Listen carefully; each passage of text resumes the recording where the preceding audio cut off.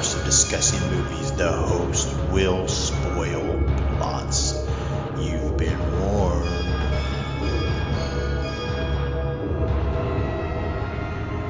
Listen to their screams.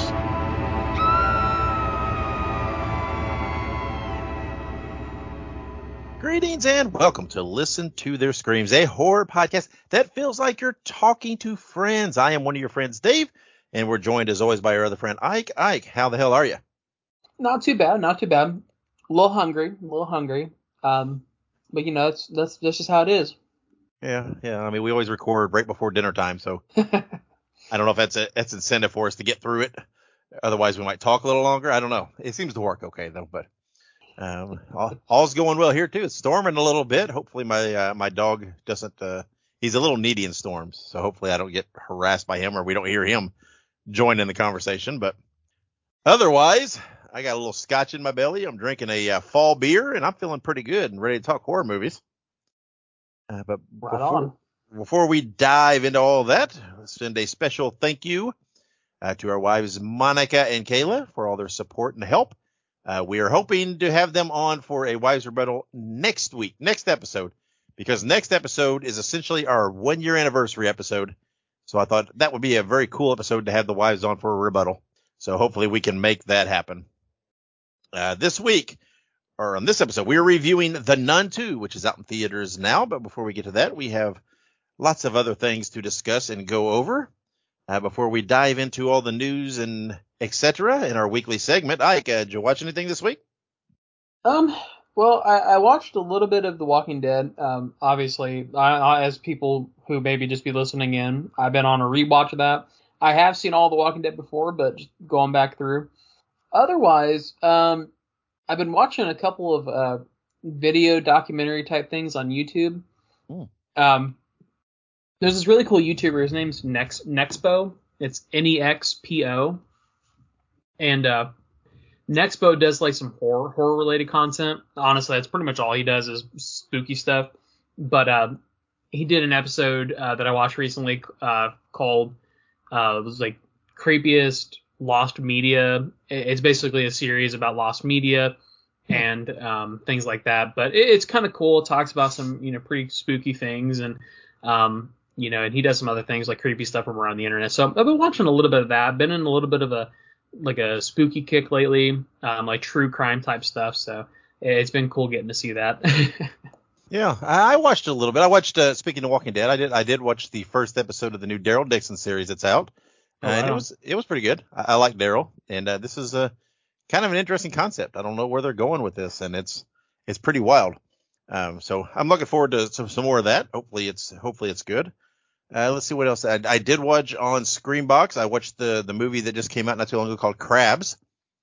It's kind of it's all right. It's a fun movie. It's nothing spectacular, but it's a fun little creature monster type movie. It's a little hokey in parts, but that's okay. It doesn't take itself too seriously, so it's all right. It's fun. It's a well done little movie.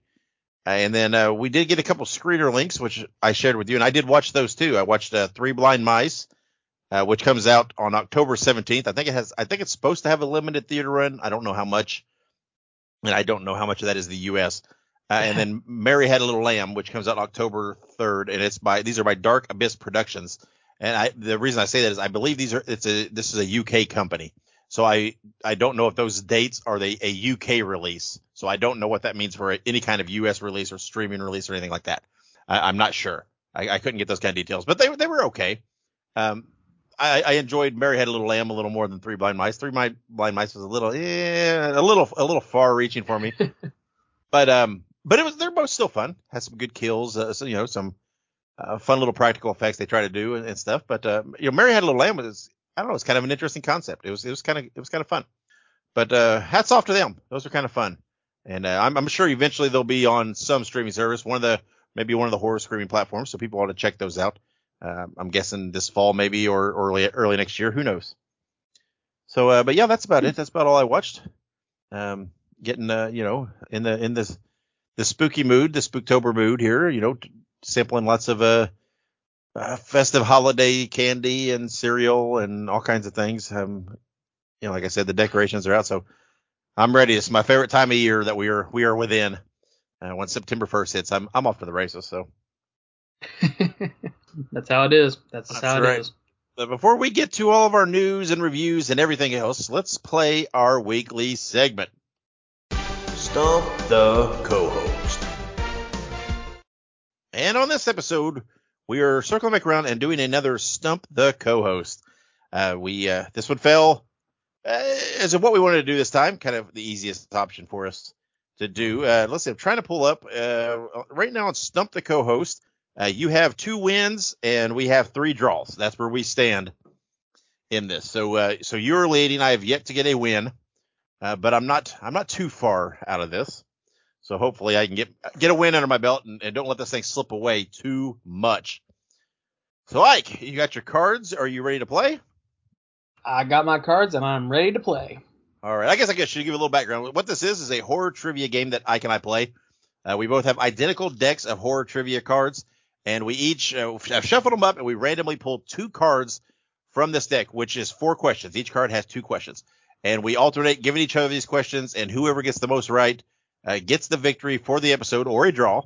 And then when we, at the end of the year or the beginning of next year, when we do our year in review episode, we will tally everything up and see who the 2023 Listen to the Screams trivia champ is amongst the 2 of us. So you're more than welcome to play along at home. If you know the answer to the question, just scream it out loud. Maybe, I don't know, maybe some time travel shit will go on and I'll absorb some of these answers and it'll propel me to victory. All right, Ike, since you're in the lead for this thing, I'm going to ask you first to put you in the driver's seat and the pressure on you to set the standard here. So here we go. Who was the director of the 1982 movie Creepshow? Oh, Creepshow. What? So I have seen Creepshow, but I'm pretty sure it's an anthology, so I'm trying to think, like, I'm assuming it's just wanting to know, like, the main director. Mm-hmm. I feel like this is wrong. I want to say George Romero. That is correct. It is George A. Romero. I was between George Romero and for some reason Wes Craven was sticking out to me, but that may have been a different wheelhouse for Wes Craven. Yeah, probably. All right, so you've taken a 1 lead. Now I'm playing catch up again. That seems like it's just the story of my life in this. So all right, bring it on. To be fair, I think these questions you'll get pretty easily, but I wish you wouldn't say such things, but let's give it a shot. What horror film was Eli Roth's directorial debut? Oh my God. I feel like I should know this. Why do I not know this? You do know this. You love this movie. I love this movie? No, you don't. You do not like this movie. Okay, well then I'm going to say Cabin Fever. Yeah, I had to say it because, oh my God, Dave hates Cabin Fever. People who've not heard this conversation, we've talked about this, I would say, pretty frequently. Yeah, well, I mean, we had last episode because there was an anniversary, remember? Right, yeah. Oh, I hate this movie. Oh, that's funny. Maybe that's why I didn't click. It was Eli Roth because I just don't pay any attention to this movie because I can't stand it. I was afraid that I thought, oh shit, I've had a little too much scotch and now I just can't think straight. This is not boding well for me here, but. Oh, that's funny. It's weird that is like, I mean, it's not like a new movie, but it's like a new-ish movie, and that's his directorial debut. I feel like he's been around for longer than that, but Yeah, I don't know. It doesn't feel like an Eli Roth movie. I don't know. Maybe it's because I've only seen it like once, but right. I don't know. All right, here is your next question. Oh, in what horror movie do we see Kevin Bacon impaled in his throat with an arrow? Yes, that would be Friday the 13th. That would be Friday the 13th. Man, that was an easy one. All right, back to me. All right. We have, you surely have this. What was the name of the half-fly, half-human monstrosity in the remake of The Fly? His name? I have no idea. I don't know what his name is. I'm not the slightest. What is his name? It is Brundlefly. Brundlefly. I don't remember that at all. I've never seen the movie, so I don't know if they talk about it or not, but I love the movie. For some reason, that does not stick out with me. Telling you, I might be a little too drunk to play this game right now. Lord. All right, here we go. What Jennifer Love Hewitt-led horror movie revolves around a group of teens that hit a mysterious stranger with their car? I Know What You Did Last Summer? That is correct. See, Oh. man, I would have got every one of yours so far. Yeah, I would have. Lord have mercy. I would have gotten one of the ones you've gotten so far. All right, go ahead, and I got to make sure I got to get both my last two, and you have to miss your last one. Sure. For just a tie. I can't even get a win anymore. Good Lord. Go ahead. All right. What Wes Craven movie was inspired by the true story of a wild Scottish clan who murdered and cannibalized numerous people during the Middle Ages? This probably won't help you, but there is a remake of this movie. Yeah, that probably won't help me. Man, why? I don't know. Why am I just completely shooting blanks? I'm like, I can't even think of movies. I'm gonna have to quit drinking before we record. If it's any help, it's from the 80s, I think, or 70s. I feel like I know this movie. I want to say it's the Hills Have Eyes. Yep, that's right. You got it. All right. I was just shooting on a Wes Craven movie. I thought, I hope that's it. I don't know. All right. God damn. Well, at least I pulled that one out of my ass. All right. We'll see now. If you get this, you have clinched the win. What 2005 Eli Roth film set in Slovakia featured the sadistic tortures of the elite hunters? It's a torture movie. It's where they torture people. Is it Hostel? It is Hostel. Oh, you secured the win. I have. Do you want me to ask you your last question here? Sure. Go ahead. Just for gits and shiggles. All right. Which franchise has the most sequels? See, I don't know if this. I feel like we've discussed this before. Yeah, I think we have. Which franchise has the most sequels? It's between two, but I feel like it's between Puppet Master or Child's Play is the two that they have on the card. But they give you multiple choice? Yeah, it's either Puppet Master or Child's Play.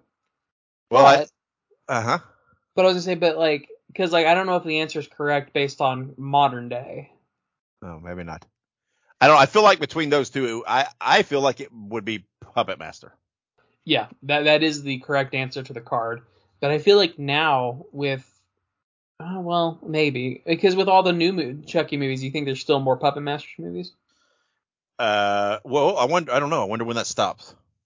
That's what I was gonna say. I think Puppet Master has like 6 or 7 movies, and then Chucky. There's a lot of Puppet Masters. I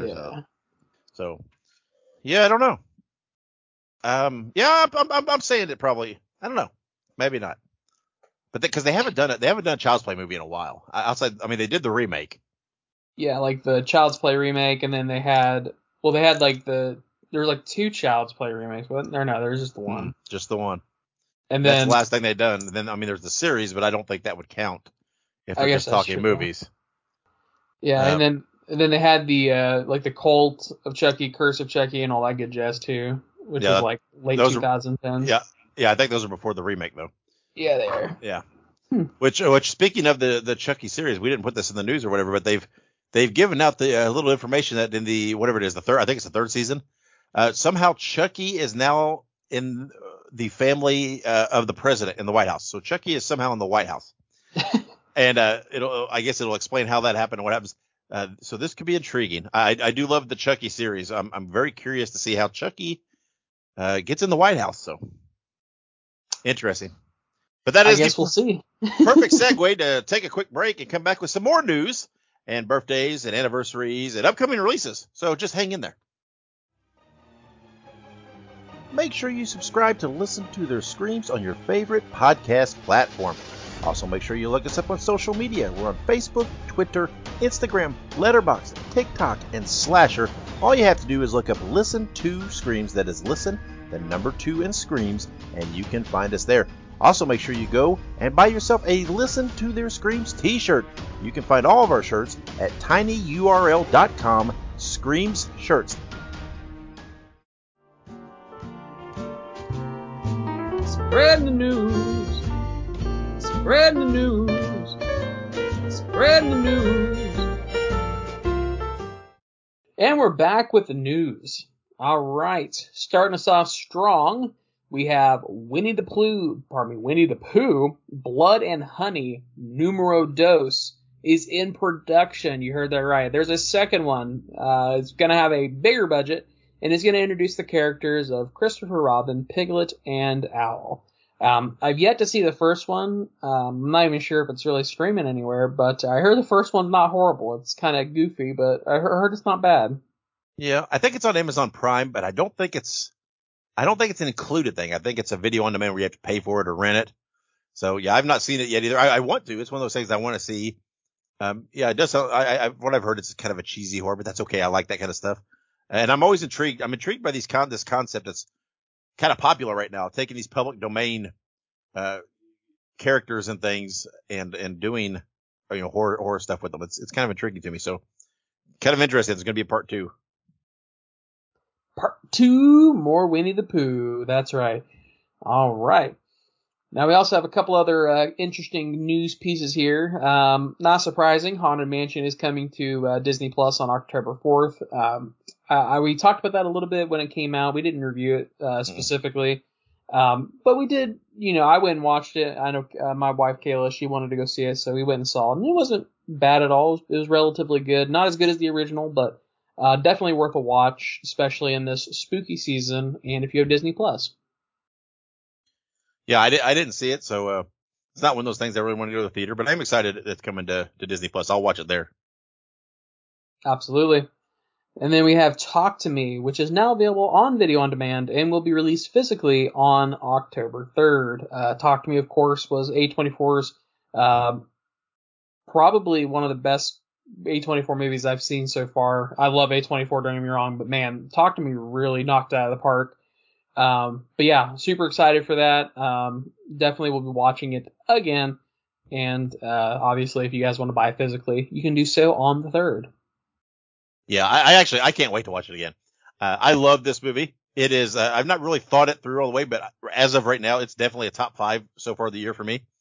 I was excited to see it, and it still surprised me even more how much I enjoyed it. And again, I'm not the only one. It performed very, very well, well enough that it's going to have a sequel. And it's been kind of a sleeper hit for them, when people weren't really expecting much, but I'm excited. I can't wait to watch it again. Yeah, absolutely. Super excited to watch it again. Super excited to potentially own it. But speaking of Talk to Me, A24 is selling a screen-accurate replica of the Party Hand for a mere $110 on their website.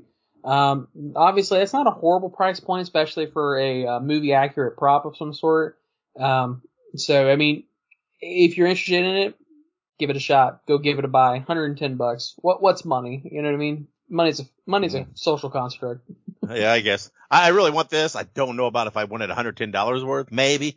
It's kind of a cool thing because they say it also, the way they've, the hand's positioned for it, that, you can put like a stick of incense on it or something and whatever. I don't really burn a lot of incense every now and then, but, so, that's not, but I wanted this, to sit on my shelf. So I'm up in the air whether I'm going to pull the trigger at $110. If it had been, half that, I probably would have already had it ordered. But I don't know. Now I got to think it through. But it's still a cool thing. And I'm so glad we got it. That's out there. Yeah, absolutely. I feel like you don't see a lot of like props and stuff like that like you used to. I feel like nowadays it's, it's kind of died down a little bit. I mean, you would think that with like all like the big name horror movies coming out, there'd be more like prop stuff on sale than we've seen, but I digress. Upcoming birthdays, guys. We got a couple of good ones here. We have none other than Andrew Lincoln, September 14th, 1973. He is Rick Grimes in The Walking Dead. This is timely because I'm rewatching The Walking Dead. And also, we should be soon getting the series of Rick and Michonne showing what happened to Rick after he was picked up by a mysterious helicopter. So, very interesting. Yeah. I mean, Rick's a great character, right? I mean, he was kind of the backbone of that show. I mean, I'm not saying, people like different things. He's not necessarily my favorite character, but he's kind of the guy that drove that show for a long time. And he's an incredible actor. I mean, I can't believe still when I first discovered that he's British and heard his actual accent, I thought, whoa, cause he's so convincing, but yeah, pretty cool. Happy birthday there, Andrew. Yes, indeed. It's really weird that like a lot of them are British. Like Yeah. Lenny James, who plays what's his name, Morgan. He's British. Yeah. So is the one that plays Maggie. Lauren Cohen. Yeah, Lauren Cohen. She's British. If you see her in Supernatural, she's actually speaking with her accent, speaking normal. And speaking with her British accent. Yeah. So, which by the way, her with the British accent just makes her all the more attractive. But that's okay. Lauren Cohen's great. Yeah. She hasn't come up on our birthdays yet, so that might be to come. Mm-hmm. But we also have September 16th, 1958. We have Jennifer Tilly. So I did not know this, but I apparently share a birthday with Jennifer Tilly. Now I was born a little later, or earlier, maybe. I don't know how to word that, but after her. But that's cool. I did not know I share a birthday with her. But for people who didn't know, that is Tiffany from the Child's Play series. Yeah. And there, I mean, you kind of ruined my punchline on the birthdays, because I was going to say, that also, like you did with me, that we also have September 16th is Ike's birthday. So that's coming up. I'm sure there'll be a goofy ass post on all the social media outlets so everybody can say happy birthday to Ike on that day. So, but there you go. There's another birthday for the list. There you go. No, I'm not a celebrity, but I will take it. And then on the 17th, 1951, we have Cassandra Peterson, better known as Elvira. I will say I know Elvira. See, I already mispronounced it. I'm gonna be real. Like, I've seen her before, but I've never really watched Elvira. Yeah, you missed the prime days of Elvira where she was on everything, right? She hosted movie shows. She was in tons of commercials, and she actually had her own movie at one time and everything else. She was, one of the last huge big, horror hosts, and she kind of took it into a modern time thing where, what a weekly television thing. I mean, although I believe she did that for a while. But yeah, Elvira is she's an icon. Right? I mean, she's so many people, when they see her, they know her. She's just, although she did kind of rip off most of her look from Vampira, but that's okay. She's still great, and still out there doing her thing. So that's absolutely right. All right. Now we have a couple of upcoming movie anniversaries. Starting us off, we have September 14th, 2012, Resident Evil Retribution. This is the fourth or fifth movie in the franchise. My only thoughts for you here, because I do love the Resident Evil movies, is that they do fall off significantly after a certain point. And it's right around this point that the movie started to fall off. Now, did I still enjoy it? Because it had a lot of fan service for the video games, sure, but yeah, it's not the best one in the franchise, but good nonetheless. Yeah, I've never seen it that I know of. I maybe, but I don't remember. So, I threw you a bone with putting this one in there. Absolutely. Well, I love it. I'm thinking about going back through it because I recently started replaying the very first Resident Evil game from like 1998. So I'm thinking about going through and watching all the movies. So I'll let you know if I do that. And then on September 16th, 2005, on my birthday, not too long ago, well, I guess, what is that, 13, no, more than that, years ago, 17 years ago, we have Crywolf. I don't think I've ever seen Crywolf. I'm going to have to look that up. Have you seen that one? I believe so, yes, but only because Jared Padalecki's in it. So I believe I watched it, and it's okay. It's nothing great, but I like watching stuff with Supernatural alum in it. But although, man, Jensen Ackles, I love Jensen Ackles, right? Absolutely love Jensen Ackles, but he is in a horror movie called Devour that I couldn't finish. I turned it off. It is so bad. I mean, I'm talking at Dave level cabin fever bad. It was so bad, and I hate saying that because he's in it and I love him so much.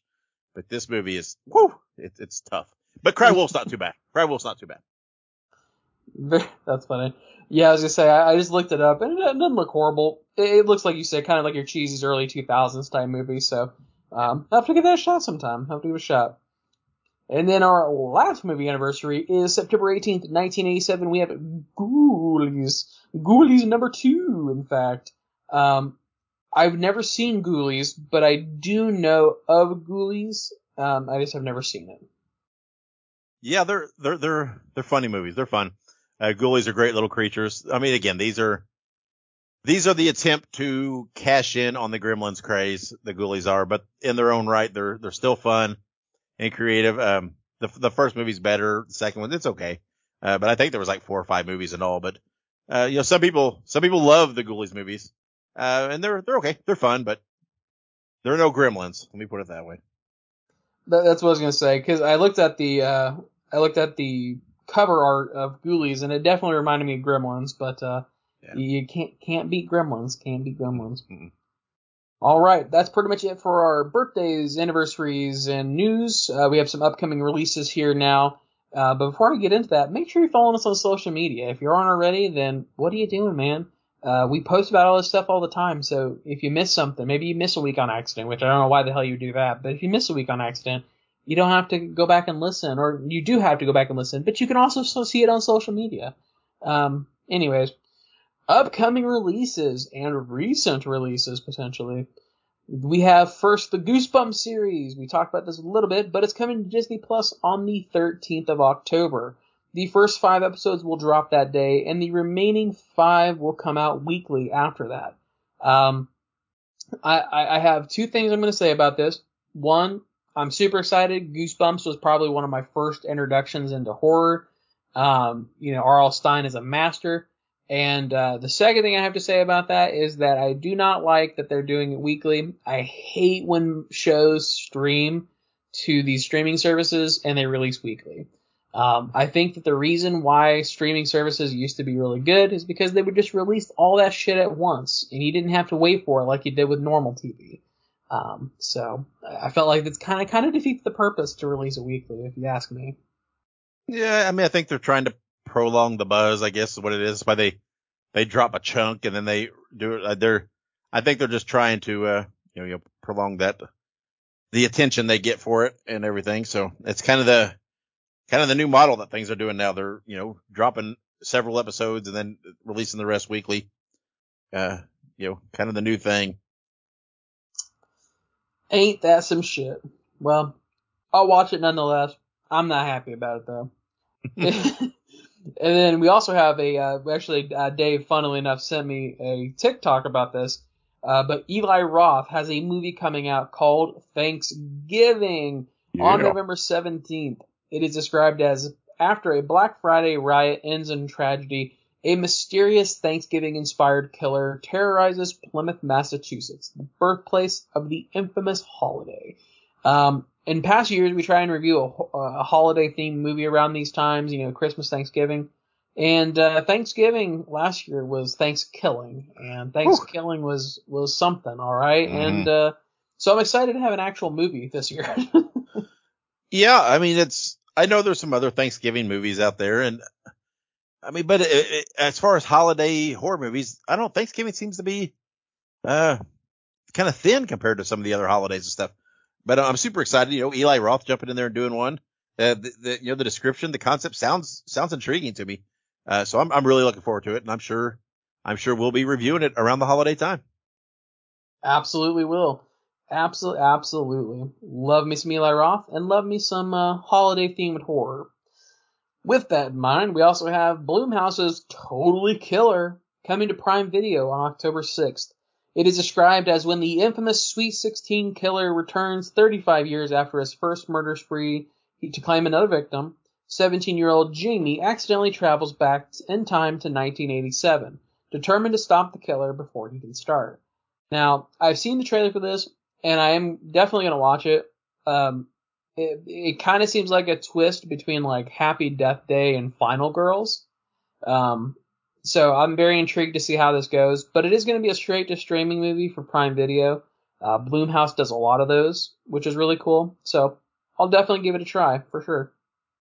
Yeah, I mean, it sounds interesting. I've not seen the trailer yet, but Yeah, pretty much anything that comes to streaming, I'll give it a shot. And I like the time travel aspect. So I'm going to like seeing what they do back in '87. That'll be great for me. So I'm looking forward to it. It should be fun. Yes, yes, indeed. And then last but not least, we have Elevator Game coming to Shudder on September the 15th. So the day after you guys are listening to this, it is described as a supernatural horror based on a ritual conducted at an elevator in which players attempt to travel to another dimension using a set of rules that can be found online. We will be reviewing Elevator Game next episode. We've been super excited for Elevator Game. We were going to review it earlier, but it got pushed back. Not really sure why it got pushed back exactly, but it did. So, it worked out. You know what I mean? We'll watch it, we'll review it, and it'll be a good time. Yeah, I don't know. They never really gave a reasoning. It's just, I guess, one of those things, scheduling. Whatever it is, it doesn't make a difference. But it's finally coming. We'll finally get to watch it and review it. We had the hole there anyway, so it worked out well. So bring it on. It sounds fun. Absolutely, absolutely.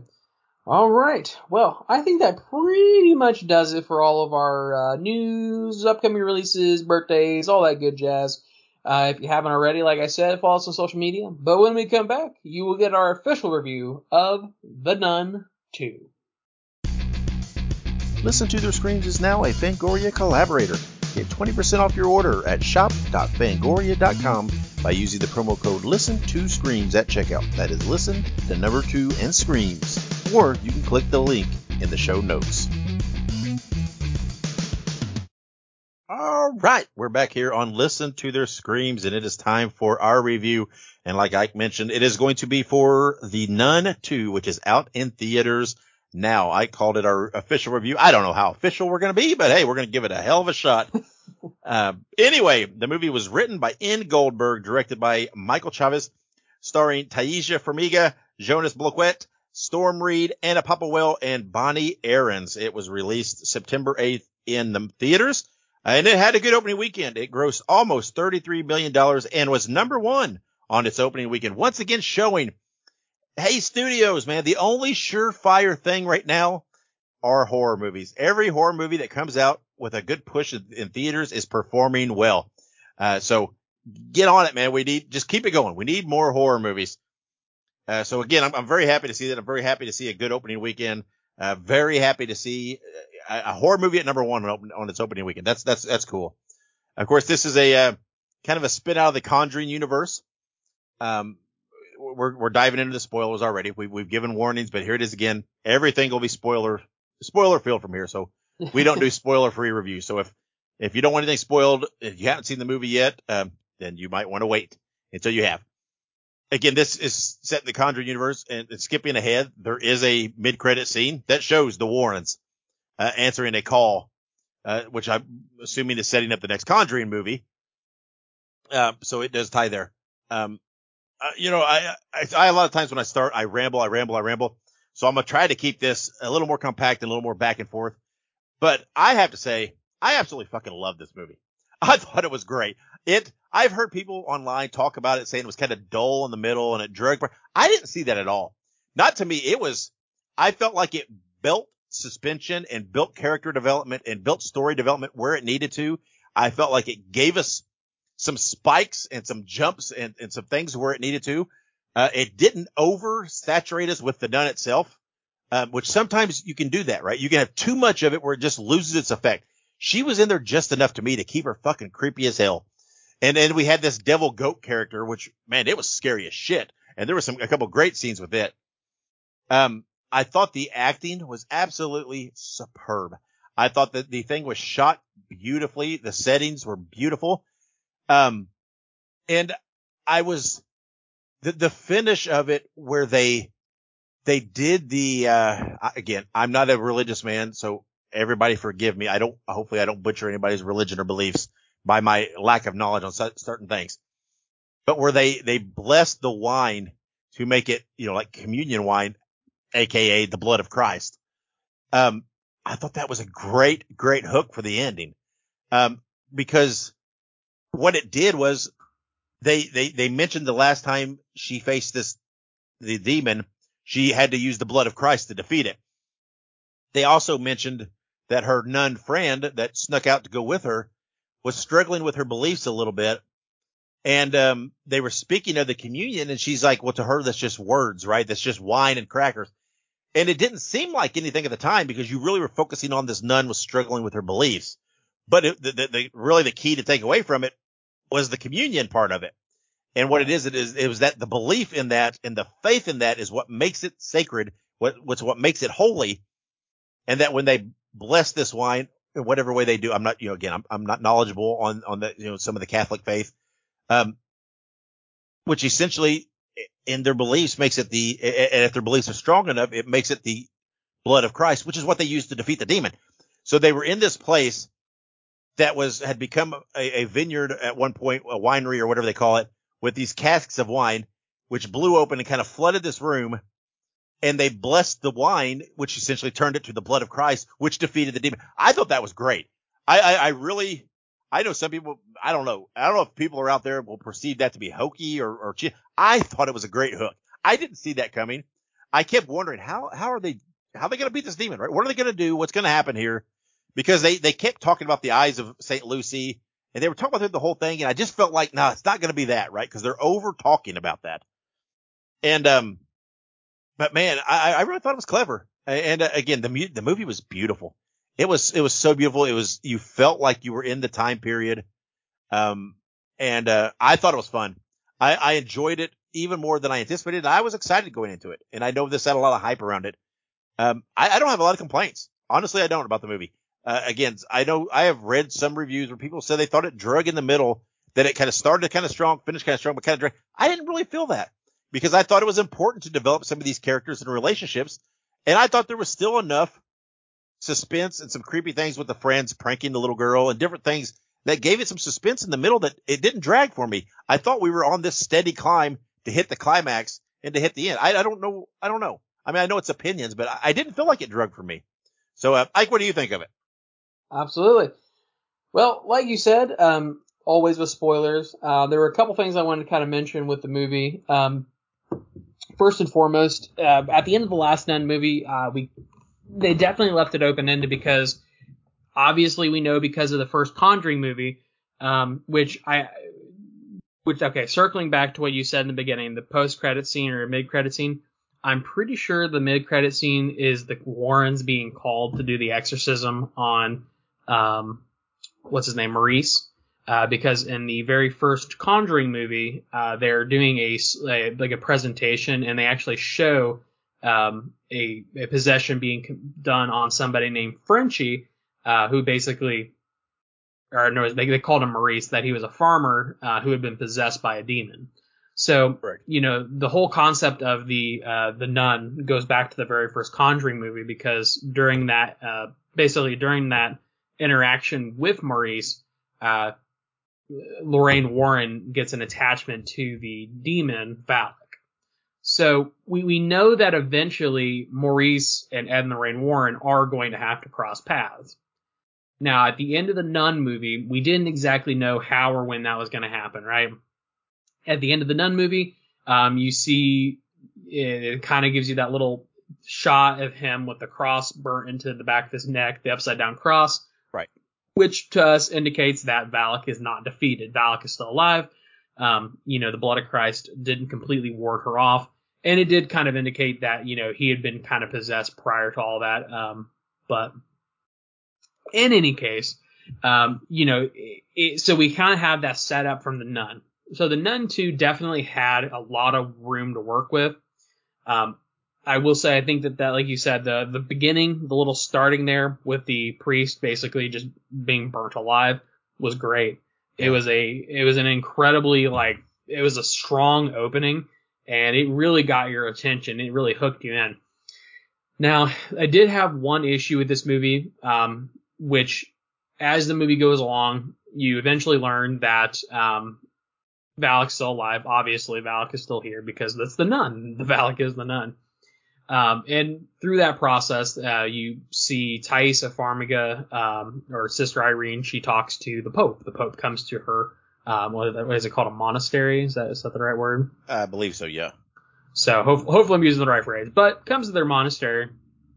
and basically tells her like, hey, this is Val, like we need your help because you beat her the first time. And Sister Irene goes, well, what about Father Burke? Father Burke is the pastor from the first movie. And basically they're just like, oh, he died from cholera. And I didn't like that. I didn't really care for the off-screen death of Father Burke. I really think that you could have easily brought him into the fold and killed him in this movie. To me, that would have been a more impactful reasoning for maybe Sister Irene to maybe want to fight the demon. Obviously she's having visions of Maurice being possessed and needing help. But I feel like having a little extra motivation wouldn't have hurt and definitely would have made more sense than just killing him off with cholera. That being said, beyond that, the movie was fantastic for me. Like we said, Nun set this movie up perfectly. The Nun II sets up the interaction between Maurice and the Warrens perfectly. I think that if they make another movie, it would be really cool to see that sort of that final connection, of Ed and Lorraine Warren doing the exorcism on Maurice and how it got to that point. Because I know that they do plan to do another Conjuring movie, but I don't remember exactly what it's going to be about. I feel like I remember reading about it, but I'm not totally sure about that one. But I definitely feel like this opens up the scope a little bit, so that way there are many more movies that could be made within the Conjuring universe. I've long said that there's so much content with the Conjuring, with the Warrens, that I feel like there could be a lot done with that.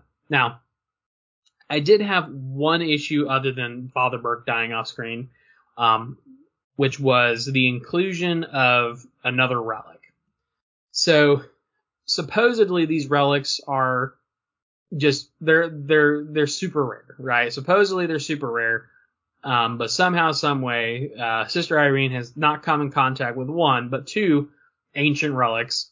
One of which being the blood of Christ, one of which being the eyes of what was it called? The Saint Lucy. Saint Lucy, thank you. Uh-huh. The eyes of Saint Lucy. So and like I get why they did it, I understand how they did it, but I felt like it was kind of hokey that like, okay, we're just going to use another relic to kill this demon.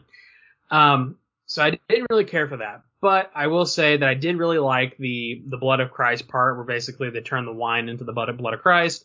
It definitely fits within the narrative and dialogue of like the Catholic Church. You know what I mean? They bless the wine becomes the blood of Christ. So definitely it definitely was a good ending. I just didn't really care for the inclusion of the eyes. I just felt like it was hokey.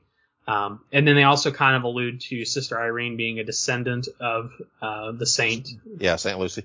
So, which I mean, I guess would make sense. They talked about her having visions in the Conjuring movie and everything else. So I do see how that could tie in very easily. But it just, I don't know, I felt like it kind of seemed rushed at some point for that. But also, I didn't really care for the inclusion of the other relic. Just like I said, supposedly these are supposed to be like 1 in a million relics that, were hidden away or lost to time. But somehow she's come into contact with 2 over the course of a few years. I don't know. That was my only problem with that. But yeah, I'm kind of going on and on and on. So anything to add? No, I see what you're saying about the relics. I'm kind of glad though that that's not how they defeated the demon per se, right? They did do kind of a swerve. They used it. I mean, I can see, I don't even know whether the relic was needed in this movie, except that it played into being a descendant of Saint Lucy. Right. In the end, I don't know. And I know early in the movie they showed the painting of Saint Lucy and different things, whatever. I don't know. I don't know that the relic was a necessary part of the movie per se. Because again, that's not how they defeated the demon per se. I don't know. But I think it was, maybe it cluttered a little. But it didn't bother me, really. Again, I just thought I thought the wine thing was really clever. I didn't see something like that coming. And, because again, they laid that where they talked about the doubts about the communion and faith and then, the blood of Christ defeating them. They reminded us of that. And they didn't do it in such an overtly over way that you thought, oh, something's happening with that. So I thought it was kind of cleverly done. And I liked it. I liked that finish with the wine. And, but again, I thought it was a fun movie. I really enjoyed it. I think it held my interest. I like the character development, right? I like that Maurice or whatever his name is and the Sophie, the little girl, how they show that they were friends and how he was defending her and how, he obviously had a crush on her mom, but they didn't push that so hard, right? This love interest thing, but it was clearly there.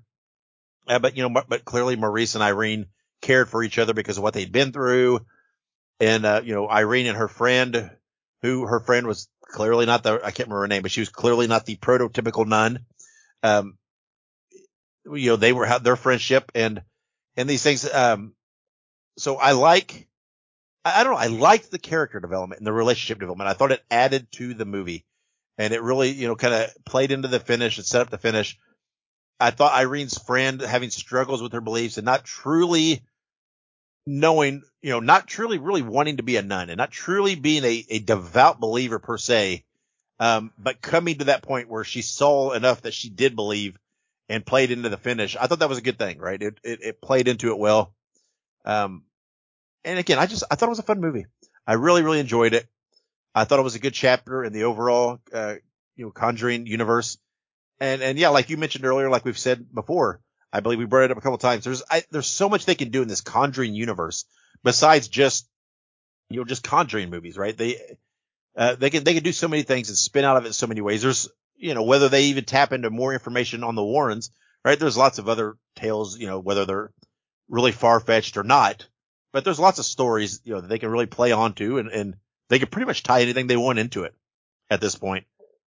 So, that was pretty cool. We talked about that, I think, with Insidious too, that they can do the same thing in the Insidious universe, right? There's really no limits to where they can go and where they can transition these things where they can't keep these universes alive for years and years and years in one way or another without just focusing on the story of the Warrens. And then it can, it can spin off, it can have its finger in it, but it doesn't have to stay there. And I think the Nun movie shows that, right? It pulls enough, there's enough, little ties there, but it stands on its own. I feel totally like if anybody had not seen any other Conjuring movie or seen the first Nun movie, they still would have enjoyed this movie. I think they explained everything enough without overbearingly, replaying everything to give you set the scene. And at this point, people know about demons and exorcisms and possessions and all this and that. And you can make a little assumption that people have a little bit of baseline knowledge from other movies and things in this on the basics of these things. And, I mean, you see a movie called The Nun II and you see the posters. There's clearly an evil nun. All right. And when you could talk, so you don't have to insult people's intelligence. By overdoing it. I think they did well with that. Not feeling like they had to completely tell everything again. But I think the movie could stand on its own. And I think that's probably a testament to why it did so well on its opening weekend. Cause I don't know that all those people were Nun fans or Conjuring fans or whatever. There had to be some first time viewers in there and everything. So. Yeah. Absolutely. And that's what I was going to say too, is that, you don't really need, I mean, you could watch the Nun movie and watch this movie and it would obviously be fine. But I definitely feel like you said, you don't necessarily have to be like super built into the lore of the Conjuring universe to be able to enjoy this movie. It would probably be best if you've seen the Nun movie, but realistically, you don't have to. This is a pretty standalone story, all things considered. But obviously there are definitely some nods in this movie that would definitely connect to other movies that might make it more enjoyable for some people. But definitely this movie, I think it performed so well. Not only was it, released in a very good part of the year, you know what I mean? We're finally starting to get into fall. We're starting to get towards October now, and it's getting time to be Halloween. So I think this is the best time of the year to release these horror movies. And I think pretty much all the horror movies that we're going to see this month and next month are going to perform super well. So I'm super excited for that. Yeah, I mean, definitely. It is, and these guys know that, right? They know, it's the time of year to really shine on these things. But if history in the last few years has told us anything, whatever reason, horror movies are performing overall, but for whatever reason, horror movies that are released right at the beginning of the year are really excelling too. I just think horror has such a strong following now, and it's crossed, so much, it's grown so much, that, it's just as a genre, it's really performing. But of course, this is prime time of the year. This is when you even get, kind of peripheral fans that want to, see spooky stuff and scary stuff that wouldn't necessarily always go to a horror movie. But it's the time of the year where that's what they want to see. And like you said, I mean, we have, Saw X coming up, Exorcist Believers coming up. I don't even know what Five Nights at Freddy's is coming up. And I know there's the Pet Cemetery Bloodline that's coming to streaming. But I mean, that's still 3 very, very big theater releases that's still coming in the next, little over a month. So, I mean, there's still some really, really good stuff. And again, I always have in the back of my head as I watch these things, what my top 5 are for the year. I kind of have that. And to me, I think the Nun slipped in there somewhere. I don't have it laid out per se, but, for right now, I think it's kind of in there. But like we said, we got some really big movies still to come. Oh, yes. So it's going to be interesting to see when we sit down and analyze this at the end of the year, what we come up with for our top 5. I still stand. I really love the Nun 2, but still stand so far. I mean, I haven't thought it through all the way, but so far, Evil Dead Rise, I think is still my favorite of the year, thus far.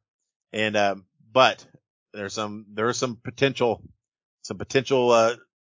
threats to the crown there coming up that who knows, what could happen. I mean, I'm super excited about Saw X. I'm super excited about Exorcist Believer. These are big movies for me. And, so it'll be curious to see what happens. Yeah, absolutely. 100% agree. And I just want to add real quick. I do have to agree. I think Evil Dead Rise is probably my number 1 movie currently. I was really stoked for that movie going into it, so I already knew it was going to be great. So, but there are some good competitors this year still. I definitely think Five Nights is going to end up there too. And I think The Nun definitely cracked my top 10. I don't know if it's my top 5 though, but it's definitely my top 10. Yeah. And again, I don't want to dwell too much on this because like I said, we'll talk about it later in the year, but oh yes. I'm always curious when I sit down and really look at what we watched and what we've reviewed and what we hadn't reviewed and just watched on those sleeper movie. What sleeper movie will slip in there? Because there's probably going to be one. Last year it was Deadstream for us, right? We really loved Deadstream and it slipped in our top 5. I venture to guess there'll be one this year. I've not really looked through everything. I really want to look through the list. But when I look through, there's going to be something I'm going to look at them and say, oh, yep, I forgot about that one. And I mean, as of now, I think I don't know. I hate to use the word sleeper for it, but Talk to Me is kind of my sleeper movie so far because it's a big release, but I guess I didn't expect it to enjoy it as much as I did. But like when I say sleeper, I'm talking more, on the independent line, an independent production company or one of the streaming services, movies. And there's been a few though that have been pretty good. So I'll be curious to see when we really analyze it, here in a few months on what we come across. Because again, there's some big movies this year. So can one of those slip in there and break our top 5? We'll have to see. Absolutely. But I venture to guess that, at least when we have the discussion, I mean, the Nun 2 will come up, right? It'll at least be in the talks of, is it strong enough? Cause it was a good movie. So let's rate this thing before we close out. I'll go first. Again, I love the movie. I thought it was really, really fun. I thought it was clever at the end. It was a beautiful, beautiful movie, well acted, but it doesn't break any molds, right? It's not doing anything they've not established already per se. They've gone about it in a fresh, kind of clever way enough to make it interesting, but it's not like it's reestablishing the routes of these movies, right? It's not doing it in a way that really makes you say, holy crap, I've never thought of that. For as clever as the finish was, it's still what it is. So I can't put it too high up on the list as far as the ranking. So I think for me, I'm going to put this thing at a 3.5 out of 5 screams, on my ranking. Absolutely. I think I do also have to agree. 3.5 out of 5. Like you said, this is by no means the best Conjuring movie. I would say that there are some of the Conjuring movie in the universe that I would give a 4. So this is by no means the best, but I do think that it holds up as its own movie. I do like the Nun slightly better, the original Nun, but Nun 2 still did a good job. When I immediately left the theater, I said this is just a 3 out of 5. But then I really kind of sat on it, and there was a lot of really good stuff about this movie that I guess I didn't really think about immediately, and how it would have been perceived. So I think after having slept on it, 3.5 out of 5 is a perfect rating for this movie. Yeah, I really think to me the I don't know why it struck me as so clever that the finish with the wine. I really thought it was. I think that probably bumped it up that 0.5 for me. If it had been some hokey, like if they had just used the Eyes of Lucy or whatever, I thought that probably would have felt a little flat for me, and I probably would have dropped it back down to a 3. But they did something a little different, right? So, and again, I thought it was pretty clever. And it made sense within the realms of what the movie is, and that, with the Catholic religion and the Catholic beliefs. So I like that. I thought it was good. So it gave a little bump for me. I thought it finished strong. It might have been a little superhero-y for me. But some of these movies, horror movies are getting that way anymore, it seems like, right? The finishes are becoming almost like these superheroes, right? I mean, we talked about it with Pope's Exorcist. Like at the end, it's almost like, they've established, he's almost like the superhero type guy. And right. So sometimes it's a little much and they lose some of their footing. While these are far-fetched ideals and you really have to let go of some things to think of these things. It's something to be said, or at least keeping a toe grounded in believability. And sometimes these movies, with their superhero action finishes that they like to do now, sometimes they lose the course a little. And the Nun II had a little bit of that, but it wasn't too far fetched. So there you have it. 3.5 out of 5 screams for us for the Nun II. Again, had a great opening weekend. I'm curious to see if it holds strong on its second weekend. Hit us up on social media. You heard all those platforms earlier. All you gotta do, we're on all of them. Just look up Listen to Screams and tell us what you think. Did you like the Nun? When we put that, we were reviewing it and asked, who was going to see it. We got a lot of response. A lot of people going to see it. A lot of people seem to be excited. So I'd like to know, what did you think of it? Did you enjoy it as much as we did? How would you have ranked it? Would you have ranked it higher, lower? Give it your rating and let us know. Again, next week, we're going to be talking about and reviewing Elevator Game, which comes to Shudder on September 15th. So make sure you watch that before we dive into it. We're both excited, super stoked. We've been waiting for this movie, wanted to review it before, and then like I said, it got bumped, so that's okay. We pulled an audible, and we're doing it now. And like I mentioned earlier, this will be our 1-year anniversary show. We're officially have been active for a year, not missed a week, not been late any. Actually, we gave you one bonus episode of Halloween because we like to do that. But otherwise, every week we've been here talking horror movies with you, so we're pretty proud of that, and still going strong, right? We don't see this as the end of year 1. We see this as the beginning of year 2. So that's where we stand. So, Ike, before we close out of here and get out, and we both mentioned we're hungry, so before we get on to dinner, anything you want to add? Only thing I want to add is, everybody out there, make sure you're staying safe as we get into these spooky seasons. You know what I mean? There's a lot of things to keep an eye out for. Big thing is make sure you check your candy. Don't want to get no razor blades in there unless you want to pull a trick or treat. No, I'm just kidding. Yep. But remember your rules. Remember your rules. That's right. But for real though, keep safe out there because as we get into the spooky season, things in real life get spooky too, not just on the TV. So make sure you're staying safe, following the rules, don't go anywhere alone. And most importantly, don't do any drugs. You always die first if you do drugs. That's right. Crack is whack. So just remember, like we said last week, last episode, hey, get out there, support your local haunts, your local haunted houses, your local corn mazes, your parades, festivals, whatever's going on in this Halloween Spooktober season. Get out there and support these guys and have some fun. That's why we have holidays, right? That's what they're for. They're for fun. And this is our chance, man. This is our chance to celebrate this spooky, scary stuff that we all love. We love it year round. We talk about it year round. We do it year round, but this is the time when the whole world joins in on us and we're the guys lead the charge. So get out there and have some fun and support these things. And when you do that, wherever you go, whatever you do, be good, be safe, and have many pleasant nightmares.